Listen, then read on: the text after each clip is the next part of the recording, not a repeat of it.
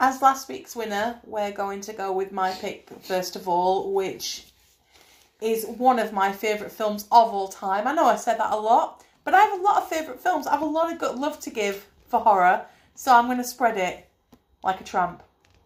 So, my pick is 2017's Ghost Stories, written by the super lovely Andy Nyman and Jeremy Dyson. The story follows Professor Goodman, played by Andy Nyman also, who also did the Professor in the stage show. He is basically trying to debunk psychic abilities and, you know, pretty much saying that they're a load of crap. Showing that things can be done by manipulation. Your mind sees what it wants to see and such. And he grew up idolising somebody who did the same thing. And he is given 3 case files of stories he has been unable to debunk and sets Goodman out to go and find resolutions to these stories. It is based on the stage play that started in 2010. I know this because it's on my dining room wall, and it was our first ever Fright Fest, and we went to see it on the last day, which rounded it off perfectly. It's amazing. It is my favourite. Well, I say it is my favourite anthology. I do have another runner with this, which I was going to pick, which was going to be Twilight Zone the movie. However, I figure this is more horror orientated than Twilight Zone the movie would be. There's far more horror elements in this than there would be to say the 3 segments you have in Twilight Zone that are quite horror based. The stories themselves, if you take them individually, are outstanding. They're just like any sort of horror story you would get in the old style 70s Armada books and such. And they're done so well because I don't want to make comparisons to the stage play. I think it's unfair to do that because I still don't want to ruin anything about the stage play as well, because the film is kind of different from what you see in the show. So I don't really want to talk about the show. I don't think it's right to. Yeah, so with you saying that, Ghost Stories, I've had serious kind of... it's been really hard for me to, like, watch Ghost Stories without doing a direct comparison to the stage play, which I love, and I've seen, just like yourself, multiple times. And the differences, for me, I'm just like, oh no, it don't work. But then I'm like, it probably does if I look at it objectively, but I'm looking at it with a direct comparison. So this is for me like quite a hard film to watch and judge objectively. It is one of the things, as you say, when it comes to some of the scares that work better on stage. If we look at the end of the first section, the Paul Whitehouse security guard, the build-up works absolutely fine both on the stage and play. But I'm not, as I say, all I want to say about the play version is that when you have the entity come towards him at the end of you sit in the audience, it's far more effective because you're there with something coming towards you than you have with him just being there with it attacking him at the end. Yeah. Although, as I say, we don't want to constantly draw comparisons to the stage show. Therefore, when you actually look at it, it's a genuinely creepy ending to the actual segment. Mm. See, oh my gosh, I know we said we don't want to draw comparisons to the stage and that's show. all we've done. but particular scene, I think the way it's set in the stage, like, because he moves around a big factory, the setting is so clever that, like, I don't know, it feels so much more claustrophobic and intense. But again, that doesn't take away from the fact that it is good. The thing that surprised me most watching it this time, because I think this is probably about I'd say about 15th time of watching Ghost Stories. I've watched it a lot of times. Is how clever the placement of things were. I've not even ran through the segments yet. I'm just going to quickly go through them. I'm not going to go into great detail because hopefully you've seen Ghost Stories. But the first segment is Paul Whitehouse as a night watchman, and he's got a troubled past with his daughter. And one night he's on a watch and spooky things start happening. In the next segment, you've got I forgot his Simon Rifkind. Is that right? Yes. Rifkind. Rifkind. who is out driving. He's lied about passing his test, and he ends up crashing a car. Well, he hits something, and then his car stops, and weird things start happening. And in the third section, you've got Martin Freeman, whose wife is in hospital giving birth, and spooky happenings start happening within their nursery. The fourth segment is obviously Professor Goodman's resolve, as it were, his story and how he came to be embroiled in all this. But, spoiler alert, the ending, you do find out that Professor Goodman is actually in a coma, and this has all been in his head, which is done fucking superbly, both in the film and especially in the stage show. But what I noticed this time was, for example, when he's in the caravan talking to Cameron, you see behind him medical equipment on the wall that would be adjacent to him if he were laying down, which I thought was brilliant. A little bits I picked up in this time. In the Night Watchman segment, when he's scanning past the mannequins, one of them's wearing a surgical gown. I never noticed it before. There's so much to pick out. I noticed things that I never noticed before this time, watching it in a different kind of light. So, like, the numbers from the tunnel kind of appear a lot. Everywhere. Throughout I didn't realise. And then what I thought, like, was bizarre, like, the name of the pub. Oh. That he goes to meet. Okay. And number. Yeah. I've, like, never noticed none of that before. Yeah, I'd noticed that before, yeah. There's it's so cleverly interwoven all through it. It's in the same way that Paul Whitehouse tells Goodman that a professor is also the name of a Punch and Judy operator. Mm-hmm. And it's not until later with Martin Freeman where he's saying about shotgun in the mouth, that's the way to do it. Mm. And it's those little things, that little Punch and Judy reference again later on that's just sprinkled throughout the stories to let you know that they're actually all interlinked in one part.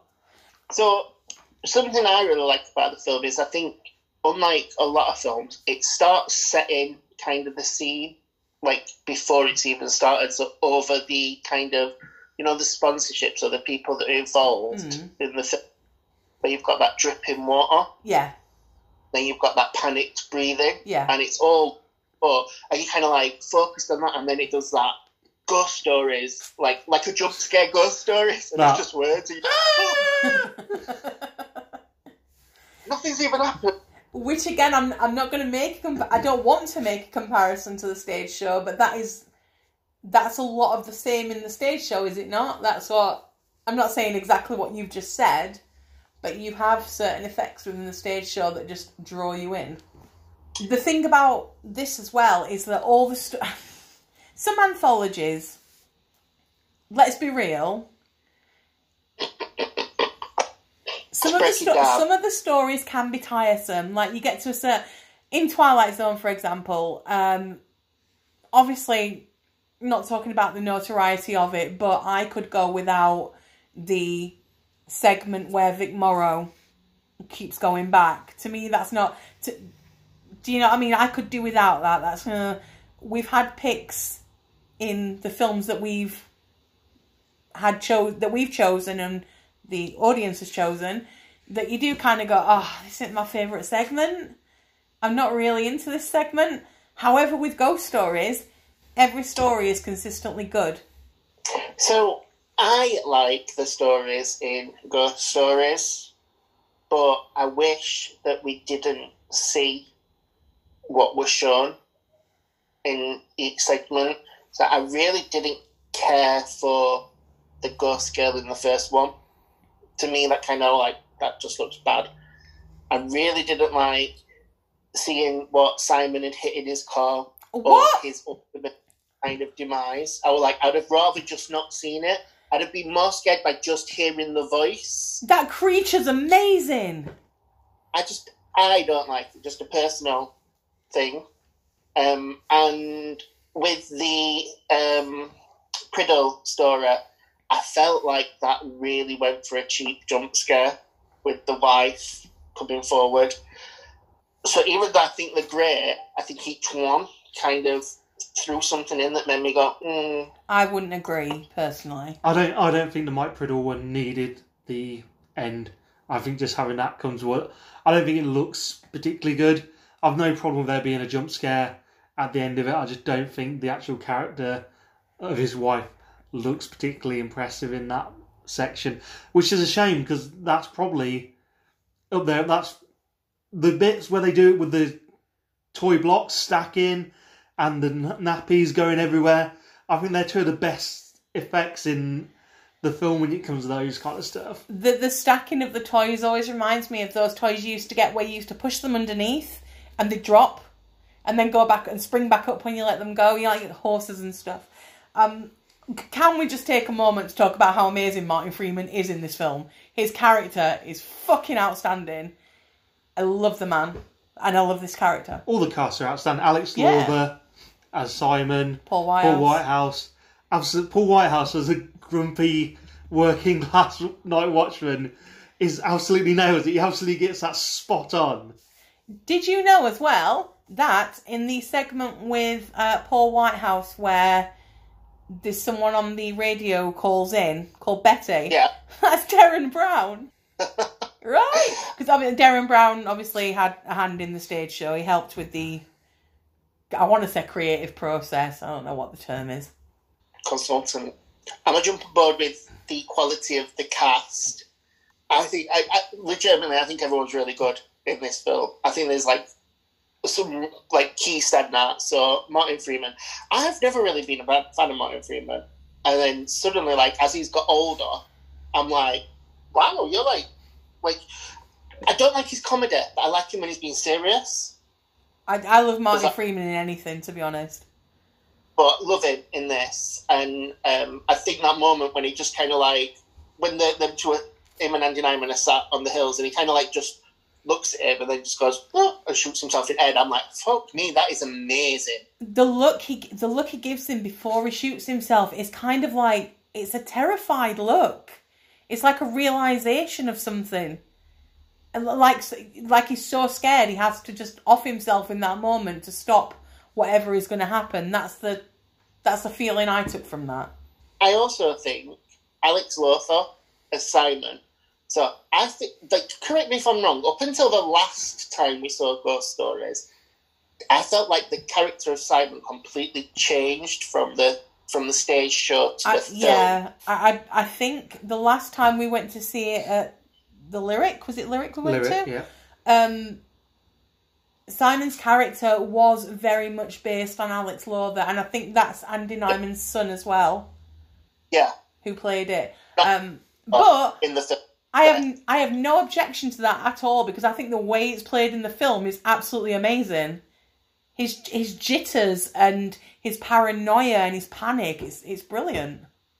So initially when I first watched it, it irritated me. This time I was like, oh, you're really actually quite good at this. Really loved it. And you know what I also thought was, it's one of my favourite scenes in the film, and it's right at the beginning, and it's with the psychic on the stage, and he's talking to that woman, and when he comes out and exposes the psychic, and that woman starts breaking down, I'm like, fuck me, girl. Louise Atkins. I'm like, my God, I genuinely believed, she'd lost her son, and, that heartbreak that she was having, this is awful. I just need to suspension my second, one of my other favourite scenes. It's when we're watching David Cameron. Not David Cameron. We don't watch No one's watching David Cameron. We're watching Cameron's old video, and he's talking to the old woman, and she's like, she fingered herself last night, thinking about John Travolta. What the character of Cameron, I don't think it's actually been said, but to me, he always reminds me of Maurice Grosse. You know, who was involved in the Enfield hauntings. That's who the character reminds me of, and I'm guessing it's based on that. They're all big fans of this sort of stuff, especially Jeremy Dyson. So. We're making you sweeping. No, you can't. I've followed Jeremy Dyson's career for over 20 years. I'm pretty sure that is what that's based on, because it just... Apart from he wanted to believe, he didn't run around debunking. I just meant the character. No, I thought you meant the kind of character, No, the kind of look, character, rather than just the look of it. the look and the sound. Fair enough. Like I say, just looked like Maurice Grosse to me. I might be wrong, but that's what it came across as to me. I don't know Maurice Grosse is, so I really can't get your reference. Sorry. Did you never watch Strange But True when you were younger? So you know the Enfield Hauntings. Mm-hmm. Well, they were covered by Strange But True with Michael Aspel, and Maurice Grosse was this guy who came in to try and determine whether the girl was lying, basically, and he was overseeing everything. Look him up. You'll see. Look him up, and honestly, you'll make that comparison too. I'll check him out. I think the ending of the film and the play is fantastic. The way that they just build every story into everything they say how is built in his mind to create every story. I think that's genius. I think that the film is beautifully accompanied as well by Frank Illman's score. I'm saying it right, yeah? I don't know if I am, sorry. That score is phenomenal. It's beautiful. I've had it in my ears before where I've been going around cleaning up, and then a particular part will come on that's quite creepy, and it'll just shudder in my ear. I'm like, oh, Jesus Christ. And I have to take it out because it's quite freaky to listen to in places. Gorgeous score. Yeah. So yeah, I could ramble on all day about ghost stories. If you want to come to me on Twitter and talk to me about it, feel free. I'll go on with you for hours. That's absolutely fine. But for now, to save time and to save everybody's ears, I will say that I do think you should pick Ghost Stories as your favourite anthology. On to my choice then. So this choice was quite simple for me, actually. I've gone with the 1965 Amicus Productions, I believe it is, Dr. Terror's House of Horrors, directed by Freddie Francis and written by Milton Subotica.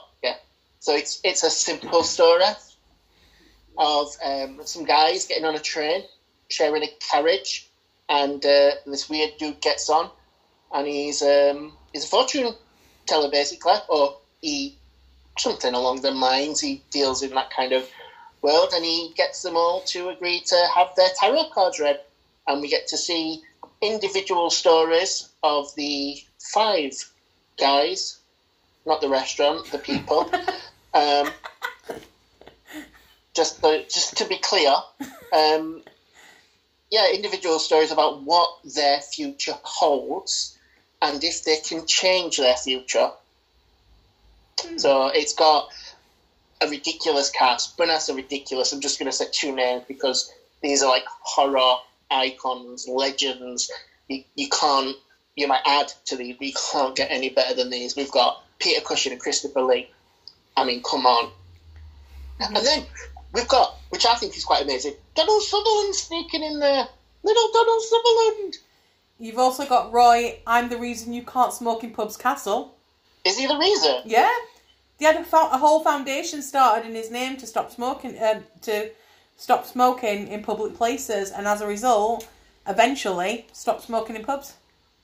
Which is interesting because, just jumping ahead, in Roy Castle's segment, he buys some cigarettes of a cigarette girl, and he puts them directly in his pocket, and that was purely, the reason he did that is purely because he doesn't smoke, and he didn't want to, hold on to them or, make it look like he was going to have them, so yep, done. Good lad. Good lad. And so, yeah, Dr. Terror's House of Horror, 5 individual stories. All the stories are really quite short, which I think is good, because sometimes I think in anthologies, they can stretch out a little bit. But these are quite short, quite to the point, and they kind of, work on, I don't know, typical kind of horror stories, werewolf, killer plants, vampire, there's a voodoo. Crawling hand? Oh, the crawling hand, yeah. Casual racism. So it's a product of its time, of course. And yes, there are some problematic moments within the film, but when you look back at a lot of old horror films, there's going to be problematic moments because, as I say, it's a product of its time. I hope that, you know, that, yeah, it's not big, it's not clever, but yeah, it's not. Yeah. We're gonna speak about the film as a horror film rather than the time and place and the sociological studies and things that people far more qualified to speak than us would discuss. I mean, I don't like the fact that you're questioning my kind of ability to speak about things, Chris. Ooh, but no, you're right. It's definitely. Although I have made quite a few notes about some things, but we'll get to that when we get to that. All right. So I think for ease, if we just chronologically kind of like go through it, so we get the guys, we meet Dr. Terror. You know, I'm going to be honest when I pick certain things out. I think Peter Cushing's amazing. Didn't realise he was German for quite a while, and then didn't realise whether he were actually German or like Italian or something. Mm-hmm. Lost that accent a little bit. Did you notice that his eyebrows were out of control? Crazy eyebrows. So what I like about this is it's a really kind of authentic way to bring the characters together. Mm. You know, it's not a weird reason why they'd be together. Yeah. They got the nice, authentic way. And I like the wraparound as well because, yes, we keep coming back to it, but each time we come back, it's almost like you learn a little bit more about each character as a new character's going to get their story told. And Christopher Lee is a complete prick when he gets on that train. His level of sass in this film is phenomenal. I love how bitchy he is. Is terrible. Yeah. So the first section is the werewolf section, and we've got Jim Dawson, played by Neil McCallum, who's going back to his old family home he used to own, or their family used to own. It's been in there for centuries because the new owner wants some work done.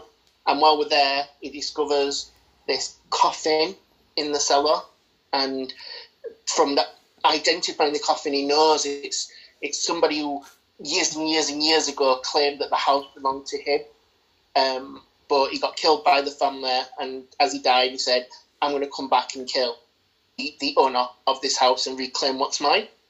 So you're like, oh great.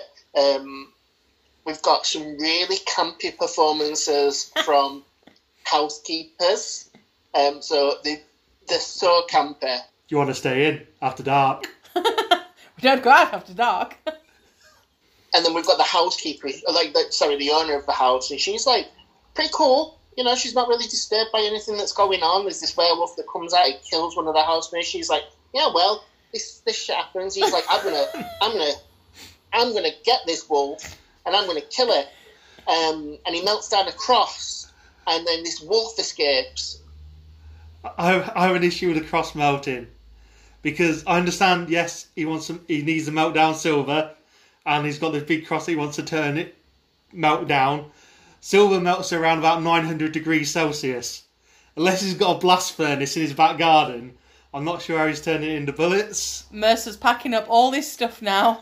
He's putting it away and he is walking out of his own house. Let me ask you a question, Chris. Any evidence that there wasn't a blast furnace? No, but I could suspend disbelief that there's werewolves running around, but not that he's got a blast furnace in his back garden. I mean, it's olden days. Who knows what they've got? It's been there for centuries. Anyway, he melts it down, and then he goes to shoot this werewolf, which I think, quite cleverly, they don't try and, create a werewolf monster. They just use a dog, which I think is quite clever. I'm sorry, I'm just waiting for more dog talk to come up later on, and you know exactly what I'm talking about. Please carry on.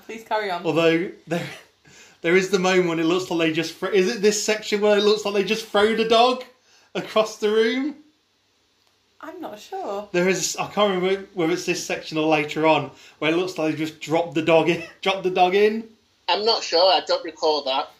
Anyway, it's awesome because he's like, oh my god, he shoots this dog with these silver bullets, and he's like, oh my god, I don't get why it's not dead. And then the owner of the house turns around and she goes, do you mean the ears? And she's dropping them in around, and you're like, what? The what is going on here? And then she drops the bombshell that actually is not coming back to kill the owner of the house, but a descendant of the previous owners, which is what he is, and he's her husband. So I think that's quite a fun story. I think it's got a nice twist, which, you know, first time watching, I don't think it really gives it away. No. The twist, which I think is good. Like normally, they focus. There's a lot of red herrings where they focus on the weird kind of housekeepers that make you go, them two are trouble. But they're not. They're just normal people. Then we've got the second story, which I quite enjoy, which is the creepy plant. It's a vine. Right. This segment. A couple of weeks ago, we happened to have watched Dr. Terror's House of Horrors because it were on TV. And then obviously you picked it for this, so we rewatched it again out of commitment. I mean, I love the film anyway. In case anyone didn't know, the anthology episode is what I was jizzing over because I've got so many anthology films that I love, and Dr. Terror's is one of them. But in this segment, the dog is not a barking dog. Somebody is doing the voice of a barking dog, and I can't get over it. So, yeah, I mean, I watched it this time, and I went, that dog's not barking. No. It's a fake dog. And it's an annoying fake dog bark. It's not like your good dog barking that you do. See? Sorry about that, everyone. That's a real dog. No, yeah, I was like, that's a fake dog bark. So when the dog died, I was like, well, thank God, because I can't listen to barking anymore. What I did find interesting when the dog died was it just went quiet. Like, there were no yelping or anything, because obviously whoever were doing the bark couldn't yelp. But you know, that dog were dead. What I did like about this one is, first of all, the little kid wasn't annoying. I actually thought she was quite good. There were some cool moments, like when the professors sat in and the plants creeping in through the bedroom to attack him. You're like, yeah, that looks quite good. Like, for 1965, I'm quite enjoying that.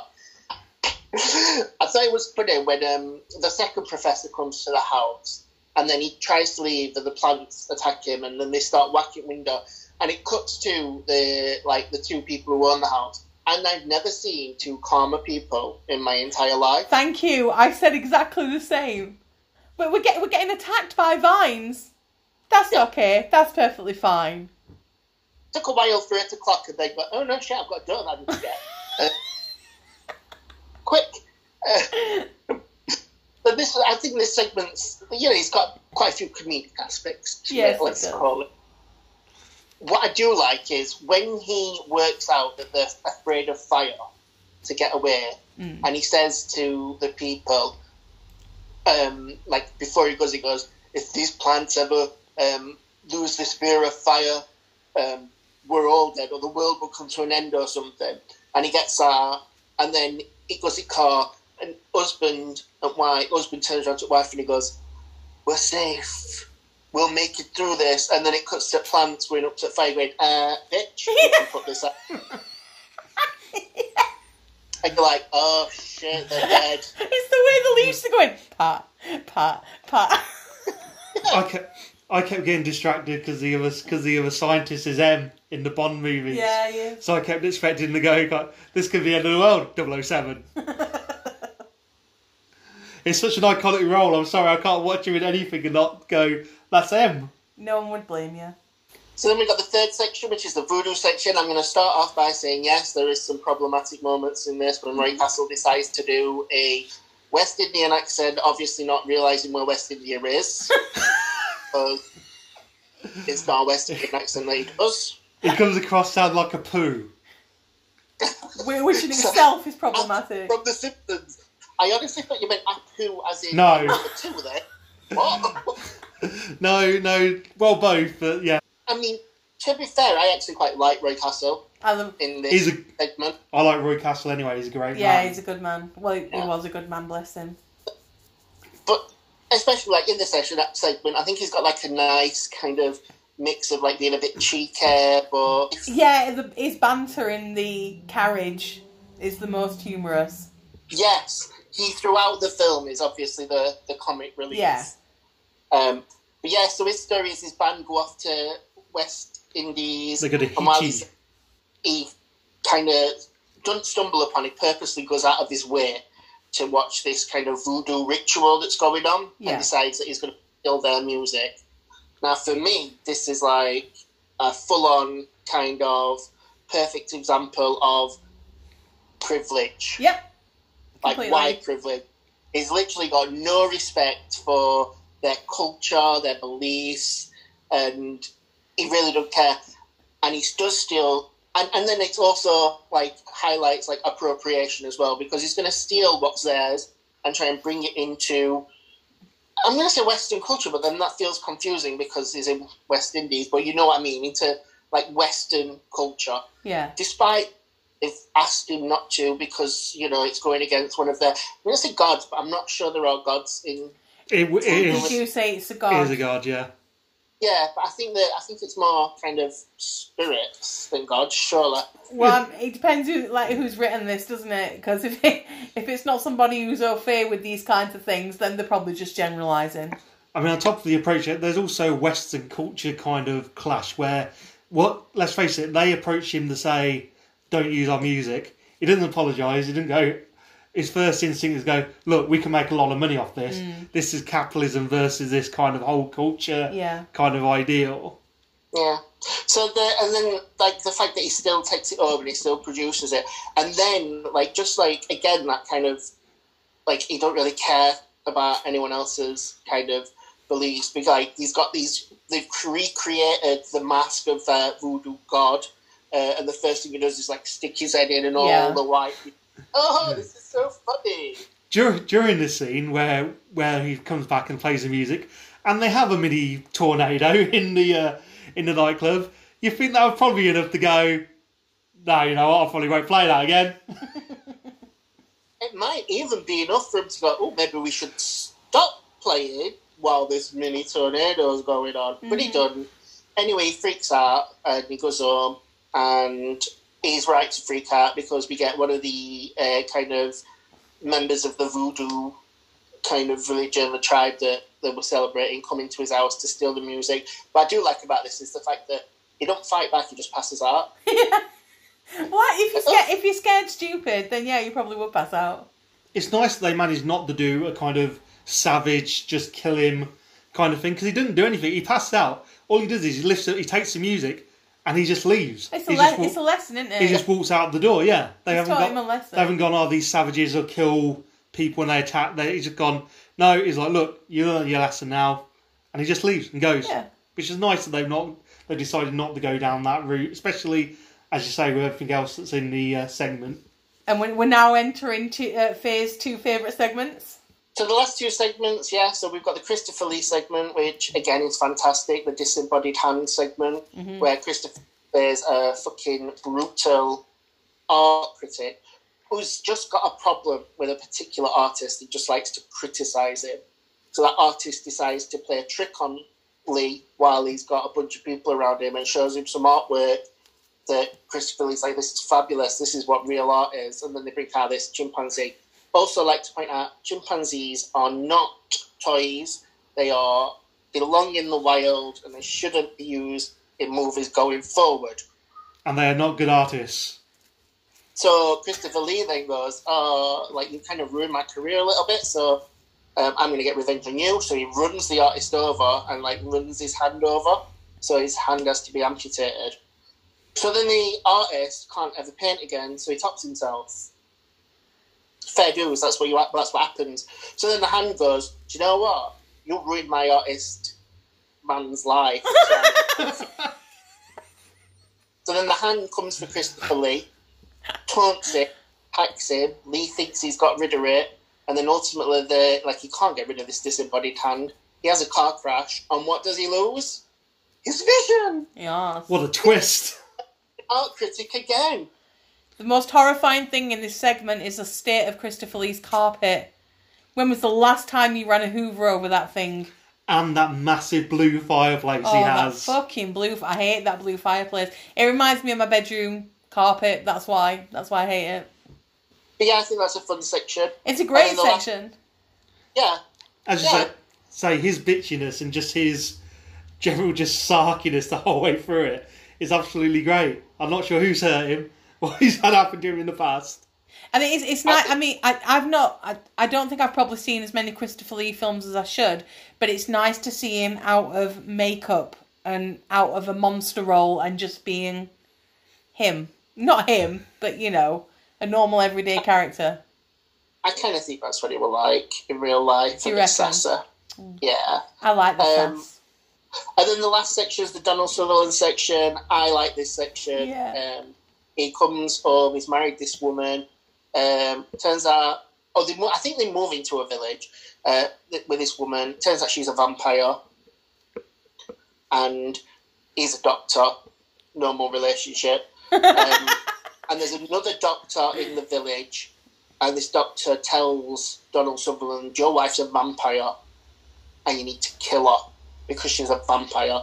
So he does. And then when the police come and he tries to explain, oh, she's a vampire, the Dr. Blake will tell you. And Dr. Blake comes in and he's like, oh my God, what you on about? You're crazy. Like, why would I say this? And then Sutherland's like, oh my God, like, I'm going to get arrested for murder. And he goes, and then Dr. Blake turns the camera at end and goes, this town isn't big enough for 2 doctors. Or vampires. And there's a bar. Brilliant segment. I love Donald Sutherland. Yeah. He's brilliant. I don't think I've ever seen a bad Donald Sutherland role in anything he's ever done. Just as a... By the way, I understand he's going, oh no, Doctor will back me up.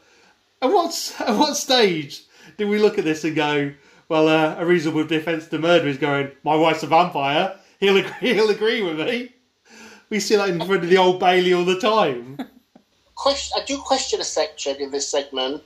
The fact that the police officer and everyone leave and they just shut down and leave this dead woman in. And they left him behind as well, so he could have fiddled with anything. There was no CSI crap going on there at all. No funeral even. She's just left. And then we get to the final, because after each story it presents them the card to say, can you change the future? And they all get the death card. Mm. And then he very quickly Dr. Terror draws 4 cards for himself, turns it over, death card, and they're like, who even are you? And he's like, have you not worked this out yet? Mm. And he's deaf. And then the train stops and they get off and they're all dead.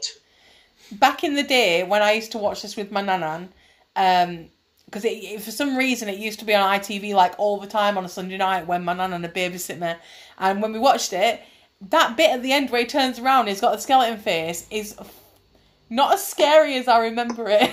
No, it's funny. It is funny. But, you know, I think overall the 5 segments are really good. The wraparound is really, really good. It all feels kind of authentic. Yeah. And they all die together.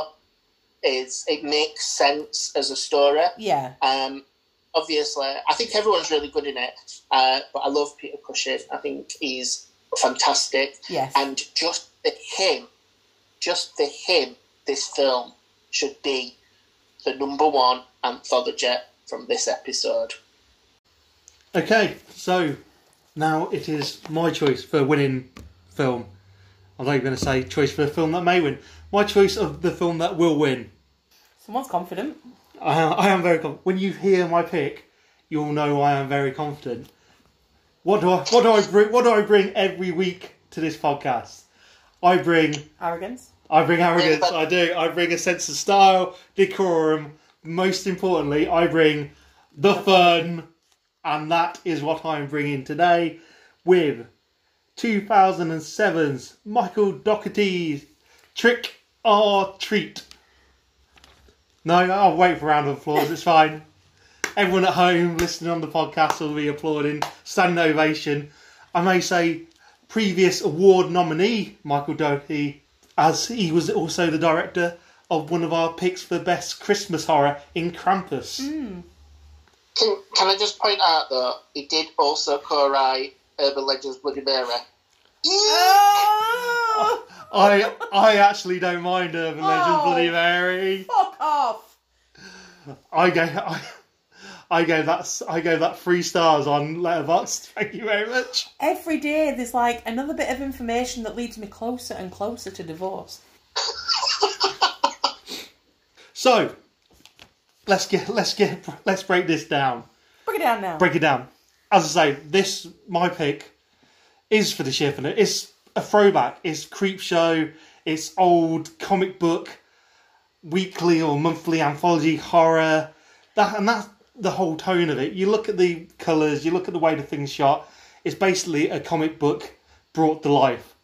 I say, nice short, snappy segments. The beauty of this one, as well, is that all the segments run through each other. Not in the same way that Ghost Stories is cleverly interlinked, because it doesn't aim for that lofty ambition, and the wraparound doesn't need everything to be that tight. But all those little bits and pieces and characters run through each other the whole way through, just so you're watching Dylan Baker as a serial killer stalk the streets, and then you'll have a pride of werewolves walk past him, because they are also part of the film. We have everything that we need here. We have werewolves, we have serial killers, we have vampire-ish. Yeah. We have a load of obnoxious brats, which I'm sure Mercer particularly loves. And in Sam, we have an absolute horror icon. We do. And then we also have the acting talent, as I said, the aforementioned Dylan Baker, Brian Cox, Anna Paquin, Leslie Bibb. Dylan Baker is a serial killer, yeah? He is. He's also in CSI. Forever will be Dirty Pedo from Happiness for me. Forever. Forever. That he may be, but in this, he is also principal / serial killer.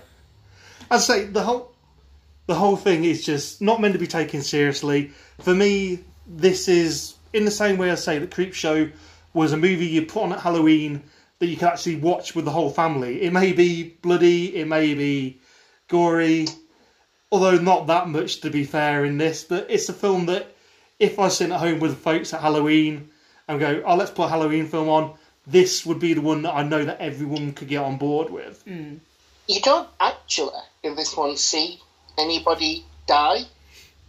Like, there's no real on-screen death. Even Leslie Bibb at the start, she's covered up when he kills her. When the only one you really see is you see Dylan Baker when he kills the woman in the street, when he's the vampire, because he bites into her neck and he leaves her dead on the floor. Ah, yeah. Don't you also see him get ripped apart by Anna Paquin? No? No, because the last thing you really see is her tearing off her skin, revealing the werewolf body, and then howling, and then it cuts. Which I have a problem with the tearing off the skin. Because how did he get that back on? They clearly just grow new skin. They just shed. What happened? They're like dogs. They just shed, and then there's just human skin underneath. They're taking liberties with that. Anna Paquin, she runs the whole gamut. That's probably how she knew that he wasn't a vampire. Because she's also she's in True Blood. Therefore, she knows the vampire when she sees one. Thoughts? Anyone else?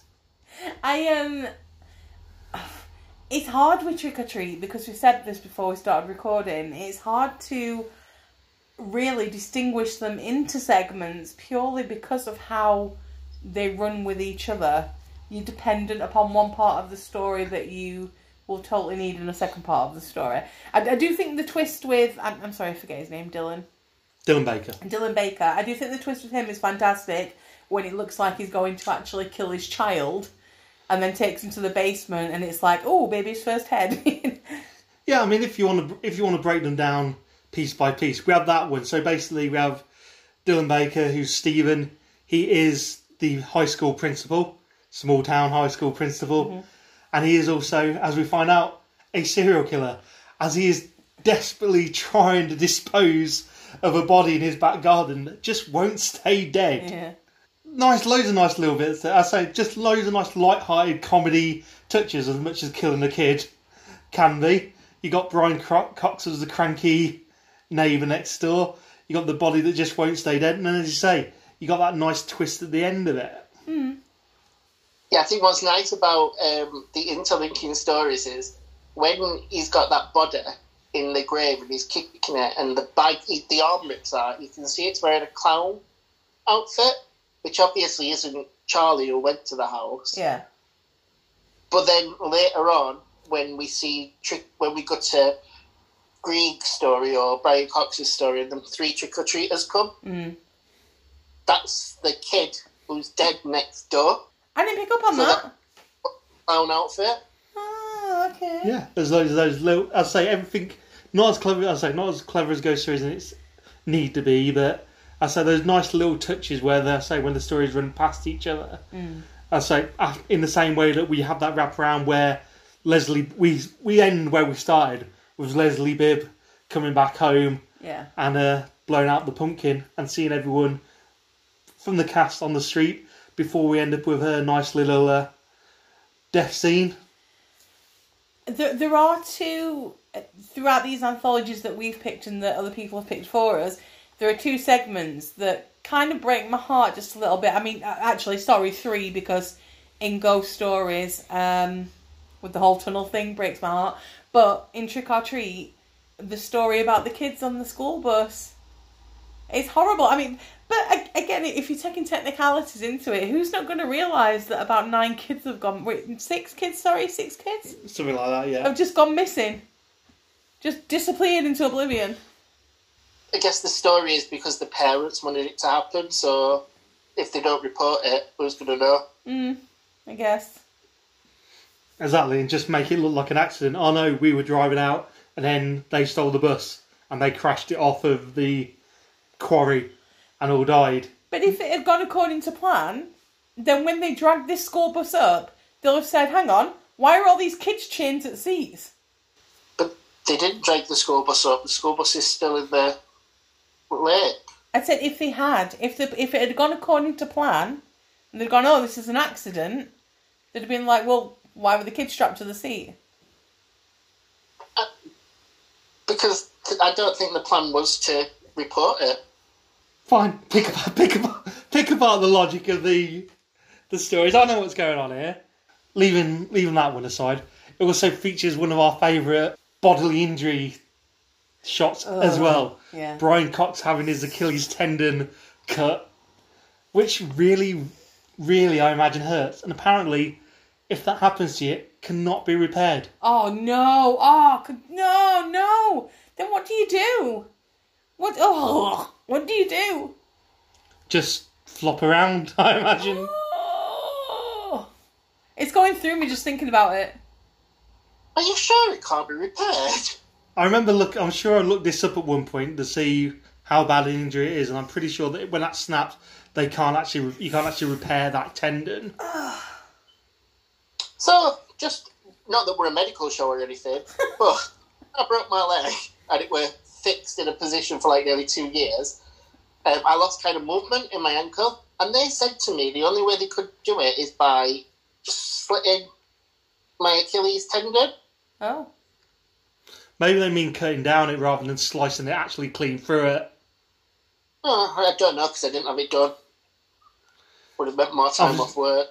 I'm sure a medical expert will come back to us and say whether this is or not true. But in any case, I imagine it really fucking hurts when you have that sliced. Totally off subject, but maybe we should do a whole episode on how John broke his leg once and ended up with pins in his leg for nearly 2 years and how gross it was. As gross as Anna Paquin ripping the skin off and being a werewolf. Yeah, he used to let me try and smell his pads. Yes, that is quite gross. I feel we're getting sidetracked somewhat away from... Carry on. Focusing back on Trick or Treat. I know Mercer hates child actors, but I'm sure he's happy then they got their comeuppance in the section with the school bus where they go down to try to actually summon them. Before you say what you're going to say, Mercer, I'm just going to say to you, whilst we were watching this, I said you wouldn't have been bothered by these kids. I didn't think you'd find these kids that annoying. All I can say is thank God for Britt McKillop as the bitchy girl, because them other kids did that one boy. I don't know who were Schrader. Ooh, blah, blah, blah, blah. What was his accent? I don't know where he was from. It did my head in. But she, as that bitchy girl, completely kind of saved that group of kids. And I hated Rhonda when she first come on. I was like, oh my God, this is such a caricature. But when the prank, I hate kids. Kids are so cruel. And they're that in real life. Like, what they did to that girl, like, the kids do it in real life, and I hated it. And I hated that Macy bitch. Sorry, I know she's only a child, but she's awful. Awful, awful, awful. But yeah, I didn't really like any of the kids. But then that, like Rhonda grew on me. Like, I thought she kind of developed quite well in the short period of time. And she was really good. And I think that scene, I just think is awesome when the school kids do come back, the zombie kids, and they run and they're at the gate, and they're like, open up, and she kind of like just takes them out, presses the finger, and then does a little wave to him, and you're like, yes, girl, yes. So, like, that's my favourite section of the film, the school kids one, because I hate it. I love it. It is very much a film where people get their comeuppance. So the bus driver gets his, those bullying kids get theirs, the serial killer gets his. Not really much happens to Anna Paquin. No, because to be fair, the actual people they're picking off, I mean, I feel sorry for the guy who's just working in the store, because he's done nothing, but Dylan Baker has clearly got it coming to him, because he's acting as a predator towards her, where she's actually, as she says, she's actually doing that slow, letting him come to her rather than the other way around. Yeah. I think the werewolf transformation is really good. I know you've got an issue with them losing the skin. Yeah. But about any werewolf, like, in reality, every werewolf that transforms, the skin's got to go somewhere. Yeah, exactly. It's you can't start picking apart the fact that, oh no, where does their skin go? Because that's the whole thing with werewolves. If we're going to start picking that apart, then we're in trouble. But as you say, it is a really good transformation scene. It is very visceral. We went through body horror the other week. It is nice. It's rare. Normally they just there and bits just start splitting open as they turn into werewolf. If you did have a werewolf growing underneath yourself, the pressure and need to rip your skin off probably would cause you to start ripping parts of yourself off. I do have one slight problem with the werewolf scene, which is when she kind of like comes into her own and she's like, yeah, I'm going to kill this guy. This is who I'm going to lose my werewolf virginity to. And they all start dancing. Like, there's just an obligatory, like, tit shot. Yeah. And there's been nothing like this throughout the entire film. And I don't know why we needed it. Maybe it's a throwback to, I don't know. Those classic 70s, 80s campy horrors, possibly. They constantly have tits in. Let's face it, yeah, they don't constantly have tits for absolutely no reason. There's a lot of nods to other horror films within this anthology. I Know What You Did Last Summer, in terms of running up the alley. In one scene, you got Cry Little Sister playing in the background from Lost Boys. I happen to think that Sam has the facial structure of the gremlin from Twilight Zone. Oh, I think he looks like Satan's little helper. Can I just... Sorry, Chris, I know this is your choice, but that Sam reveal is like the worst reveal ever. I don't agree that it is. I think it's... Because he's been so cute the whole way through, when you've seen him, it's just like a little demon. I adore it. I don't think there's anything wrong with Sam's face. I have no problem with the reveal, but I agree the character does look better with the sack. I think that is a much stronger look. And if I'd have been perfectly happy if they hadn't done the reveal, but I don't have any issue with it. Just before I wrap up as well, do you need to give, just saying about soundtracks on Ghost Stories, the soundtrack on here is also makes that whole kind of classic funhouse kind of creep show throwback from Douglas Pipes, who also did the Krampus soundtrack as well, which is also very strong.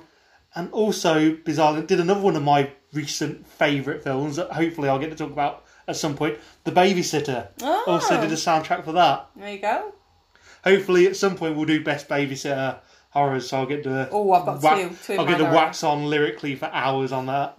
Honestly, now that you've just revealed what your favourite babysitter film is, I don't think we should ever do a favourite babysitter episode. Say it.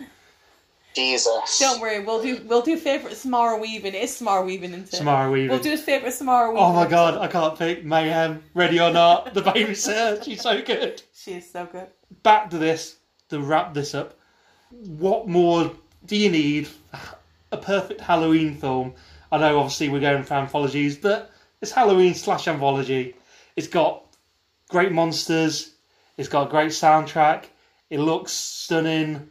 It's just so much fun. And is that not what we want? If that's not what we want, then I don't know why we're bothering. And that is why Trick or Treat, best anthology. I thank you. Before we go into our last film, I'm going to hand you over to Mercer so we can give you some feedback. I kind of feel like the Weather Girl. Do you know what I mean? Like, that person who stood with iPad in a corner after like a debate on TV. It's like, have we had any feedback? Stephen Mullahan or whatever. That's who I am. Hi guys. So yeah, we did have some feedback this time. So we asked for people's favourite anthology horror movies. We got some legitimate suggestions. We also got some that I thought were quite funny. So when on Facebook, Joel Schaefer come back to us. His favourite horror anthology is his dating life. We also had from Facebook John Copen, who said he's going to have to go with the original Creepshow. Nice. And the 1972 Tales from the Crypt. Ooh, we asked for one. Fine. Suggestions is fine. We all beat that. Beat that? I don't know why I said beat that. I didn't beat anything to any of these comments. I know why I said it. Because Andrew Gray actually said ABCs of Death narrowly beats out Trick or Treat. Competition. Sean Gilmartin, you'll like this one, Faye. He's like, it's not an anthology. I think it is. But Twilight Zone is all I can think of. What do you think of? It pains me. Cool. We had some Facebook feedback as well. Not Facebook, because I've just done Facebook. What's the other thing? Use Twitter. But we had Nat came in with Dead of Night, Creeper, a good framing device, and the best possessed ventriloquist dummy story in the business. Scared Sheepless, that's our Caitlin, said probably Vault of Horror in terms of just personal affection for it, but Dead of Night and of course Ghost Stories are brilliant. Woo. Mitch Bain or Holes But Mitch? No. What is it? It's who else but Mitch, not Whole Butts Mitch. And he come in and said he has a very strong affinity for Southbound for some reason. I like Southbound. I'm throwing that out there. So yeah, we had quite a few. We had quite a few suggestions. So I've done what I like to do, which is I just totted up the top 5. What I did do is take out 2 of the films because they were films that we covered. So I will tell you that if we had done the top 5, including them, you would have had a 5th place entry, Faye, and Chris would have had a 1st place entry. Quite upsetting for us. Yes. Taking up there, we got we have Southbound in 5th place, Dead of Night in 4th, Creepshow in 3rd, Creepshow 2 in 2nd, but the public voted, and the 4th film that we're discussing today is Tales from the Crypt, 1972. Which none of us had seen before. That is true. I thought I had seen it until I watched it, and then went, oh. So yeah, Tales from the Crypt. Brilliant. Absolutely brilliant. Cannot believe, as with Unknown Origin, that it's taken me this long to watch it. It was great. A really odd framing device to get them in there in the first place. Because they're all as we go along, we go through their individual tales. We find out they're all heading off to different places, yet they've all just happened to pop into the local. They said they felt drawn to it, and he asked them, "Why have you come in here?" They said, "We can't explain it. We were just drawn to it." So that explains why they're all in suits going through caves, because that really did make sense to me. Or they're like a bit dressed up, aren't you, for a cave tour? Regardless of the wraparound, I think these are some of the best anthology stories that certainly I've seen. And as much as my love for Dr. Terror is big, I do feel this outshines them a tiny little bit. Maybe not, genuinely, maybe not the end. Not the end segment, because that goes on for far too long. But Joan Collins' segment on its own is outstanding. Let's talk these segments then. So, or just briefly. So Joan Collins is the one where she's killed her husband, essentially, for the life insurance policy. As we find out, as she goes and gets out of the safe after she's killed him. Probably want to check and make sure he's got one before you kill him. And just so happens, unfortunately, they kill him on the same night that there is a homicidal maniac on the loose. Escaped from the local mental institution, because of course. What's convenient is her daughter's desperate to stay up for Santa Claus, and this dude's dressed as Santa. The daughter's a Christmas Carol. Yes, she is. She's called Carol. Oh. Thank you. I'll be here all week. Literally, I've got no fucking place to go. This is going to sound terrible, but I never really thought Joan Collins was an actress.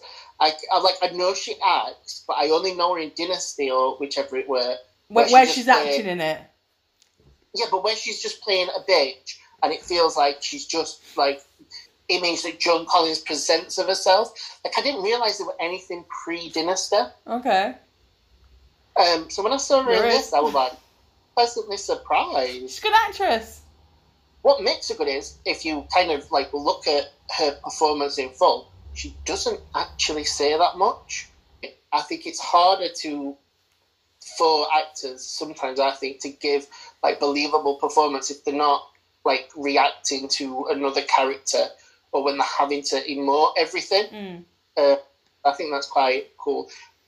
I love how cold she was as well, like, when she killed her husband and stuff. Like, just the way she, like, was normal. Like, she went upstairs to check on her daughter and stuff. It didn't really... She was like a sociopath or a psychopath. I happened to say to Chris that I thought she'd planned out the death of her husband quite well, but Chris soon tore that down. Went, no, actually, she didn't put anything down. She's leaving fingerprints all over the place. She's cleaning the blood and then dragging him across the carpet. See, I think she made a big error.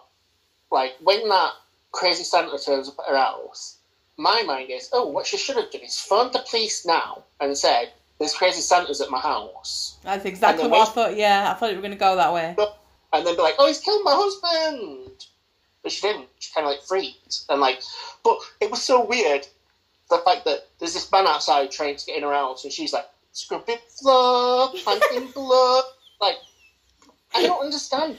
Daughter's in bed, there's a crazy man outside, and you're like, oh, God, gotta do this crime scene. Exactly. She saw him at the door. He tried to attack her, and then she just goes, oh, I'm just going to shut the windows, it's fine. And then just carries on like normal. No, I quite like the fact that maybe she could have put a bit more hustle into having to clean up the crime scene as if she had genuinely panicked. But the fact that she couldn't just phone the police because she's got her husband's dead body in the living room was quite nice. I thought that worked really well, the fact these guys kill her outside. It did, and I get it, it's kind of cool, but it just felt like you could have just got away with this a lot easier. Yeah, she probably could have. I like the twist at the end, though. I thought the last line is absolutely brilliant. Or the last line where I've let him in, Mommy, where she's letting the serial killer because he's dressed as Santa Claus. Yeah. Now, can I just ask you a question, right? So this little brat has let in Santa, and he skips along the way. Santa comes, starts massaging Joan Collins because he ain't strangling her, put his hands up back. Where's this little brat gone? Why has she not come to help her mother? Maybe she's scared by this point and run off. Or maybe Okay. maybe she has just looked and gone, oh, Santa Claus is just massaging mum. I saw massaging mommy. I was just gonna do the same gag, but I couldn't work out how to make it work.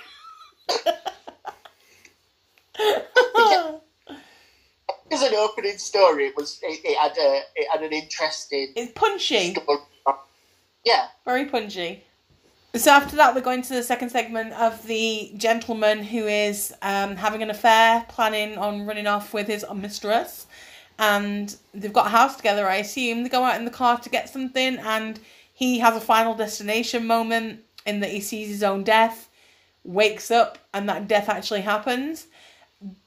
This segment was particularly impressive because for the time, I hadn't seen myself such a brutal crash like that before. I think the camera work on it was done really well. Yeah, I really enjoyed the crash scene. It looked a bit like schlocker, but the close-ups of the people's faces as they were crashing, I thought that was quite cool. It is. That was cool. And to be fair, I know it's only a short segment. There's not a great deal to actually say on it, but the point of view stuff they do looks really good as he's stumbling around. Very kind of serial killer point of view-esque. And the actual reveal when he sees himself in the table is actually also really, really good. The makeup work, he genuinely looks like he's been dead for a while. The third segment was the one where we had, this is not only the most heartbreaking heartbreaking section in this film, it may be one of the single most heartbreaking things I've ever seen. I was on the verge of tears with this segment. It broke my fucking heart. I was nearly crying. I adored this segment. It's my favourite segment. Yeah, I absolutely loved it. What's interesting is, from what I've read, Peter Cushing's wife had just recently died before this. So it was pretty, it was quite emotional. And then just on a very personal level, I got really emotional from the get-go when he's got the kids in the house and he starts singing Two Little Dicky Birds sitting on a wall, because my dad used to sing that to me all the time. So I was like, ooh. I couldn't believe how horrible they were to him. It was just the nicest man, and he was just radiating love and emotion, and oh my god, they were just so nasty. It's the bit when they go in the house at the end as well, and they've had this view of him, and they go in and they're like, oh, it's spotless, and they realise what absolute cunts they've been to the bloke. We've not even explained what this segment is. We've full on gone into it. It's basically Peter Cushing has recently lost his wife, and he's communicating with her through seancing, or whatever you want to call it. And sorry, go on, Chris. I was going to say, he has a Ouija board on the go, which we love. Yeah. We love a Ouija board. He's beloved by the children in the area. They go around to his house and he gives them treats and stuff. And he's just the loveliest, nicest man. But for some reason, this dickhead of a neighbour wants his property, wants the land.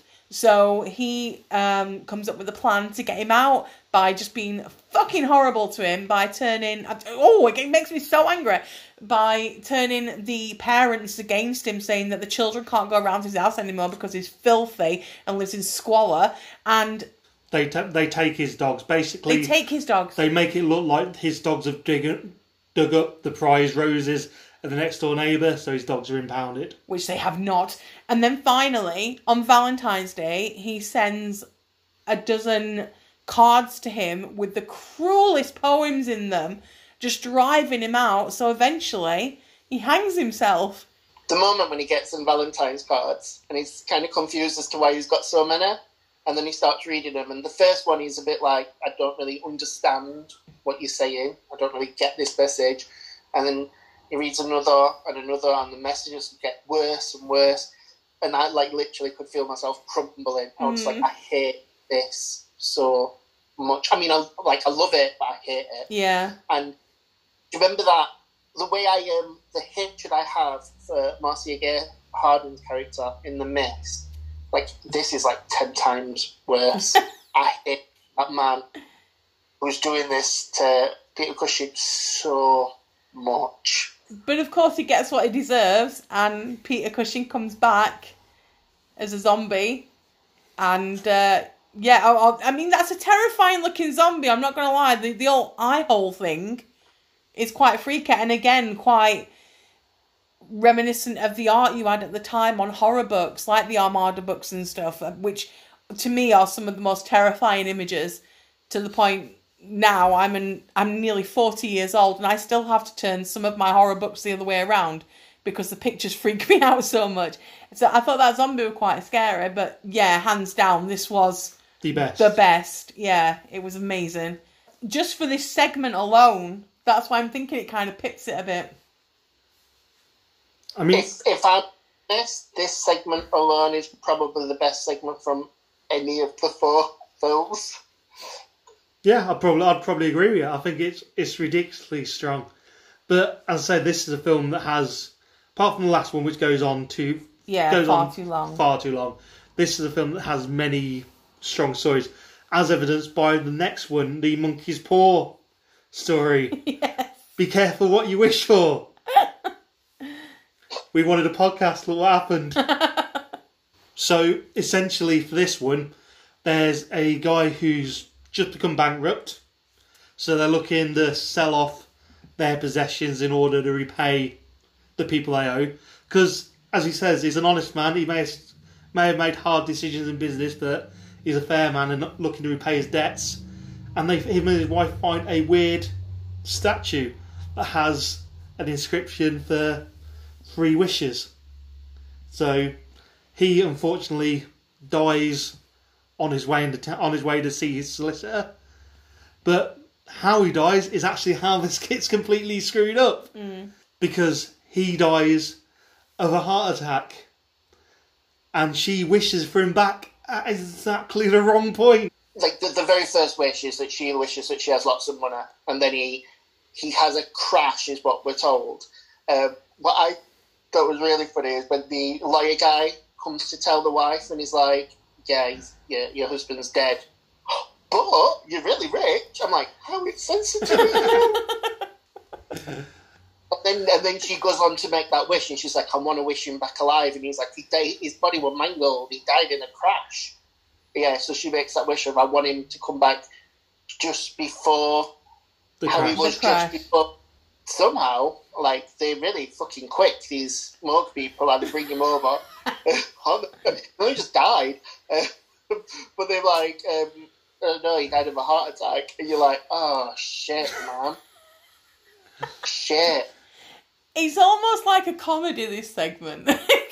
Because when he's laid in coffin, because obviously she said that I wish him back alive and he'd be alive forever, and he's just screaming in agony with all the embalming fluid that's running through his body, and then obviously she can't kill him because he's living forever.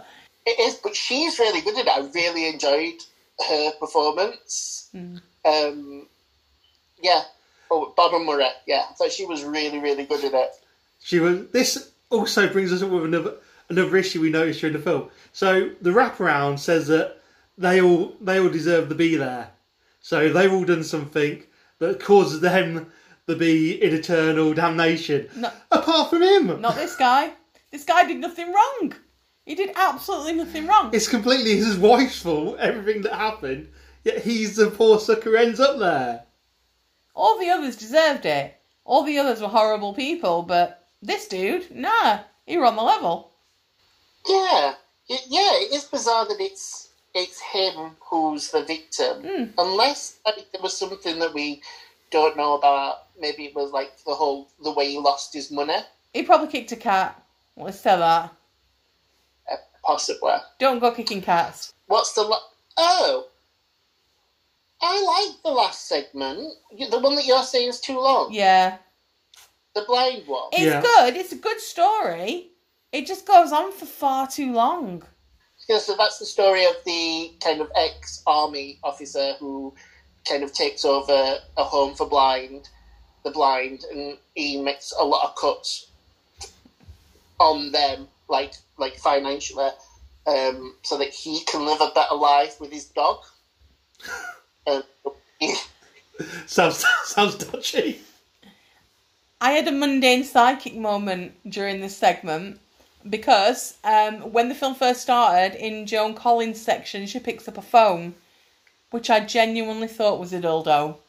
And then in this end segment, the main guy, the blind guy, is the dude from Clockwork Orange, whose wife got hit on the head by a giant dildo.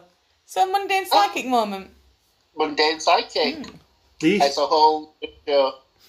issue with the run length, as you say, the cuts he's making, you could have done that in a couple of minutes. They go on far too long. Going to see him saying, "Oh, you cut the heat in," and then going back to him, "Oh, you cut the feet." Could have done that in a 2-minute scene.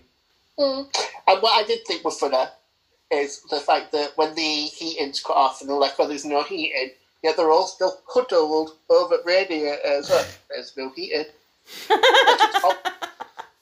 Like what we're huddling over. I thought the whole concept at the end was really cool. It kind of reminded me of like a jigsaw. Yeah, we said Saw as well, yeah. Well, I'm setting up this kind of like maze, taking your vision away as well. And that razor blade thing were really good. How did they take his vision away? I must have not caught this. By turning the lights off. Oh, okay. So putting him in that respect, not physically like removing his eyesight, just... Sorry, I didn't know if I'd missed something, that were all. No. I thought that was quite cool, to be honest. That section. And like I say, that the whole film I really, really enjoyed. I'm genuinely surprised we've only just got around to watching it. And this is definitely, of any pick that's been chosen by the listeners, I think this is my favourite pick. Really? Yeah? I mean, I think it's a good one, but then, yeah, I guess what I don't like is the final wraparound on this. So when we go back and they kind of like what happens now, and he's like, "You can go." But they go off into nowhere, obviously, because they're dead. Yeah. It's not the greatest tie together. I'll give it that. But I think the stories themselves, especially Peter Cushing's story, completely makes up for that. Yeah. So I guess, like, to wrap it up, it has got a lot of really, really strong... In fact, it is a very strong film. It's really good acting. It's fucking emotionally gut-punching in parts. So I guess that's probably why you want to vote for this one to win the anthology episode. I wouldn't be surprised if... I mean, I want Ghost Stories to win. Of course I do. As I'm sure you want Dr. Terror's House of Horrors to win, as Chris wants Trick or Treat to win. But if this one, it would be absolutely no surprise to me. Yeah. We should probably point out that if this one does win, I've almost kind of won anyway, because this is also directed by the same person who did Dr. Terror's House of Horrors and falls under that kind of Amicus Productions banner. So technically, like, I win either way. That was our anthology episode. Thank you for listening. We will be back with our results show next week. We'll get all our usual pictures and tweets out and such, but please do keep coming back to us with any suggestions you may have, any feedback you may have, and please do not forget to like, subscribe and follow. Thank you for listening, guys, and we will see you next time. Bye now. Bye. Bye. Hi, it's Chris again. Thank you very much for listening to our episode. We hope you enjoyed it. Just to let you know, you can follow I Spit on Your Grades at both Facebook and Instagram at I Spit on Your Grades, and also on Twitter at SpitGrades. And if you need to email us, you can reach us at electricpossums@gmail.com. If you could please rate, review and subscribe if you enjoyed the episode, we'd really appreciate it. Take care.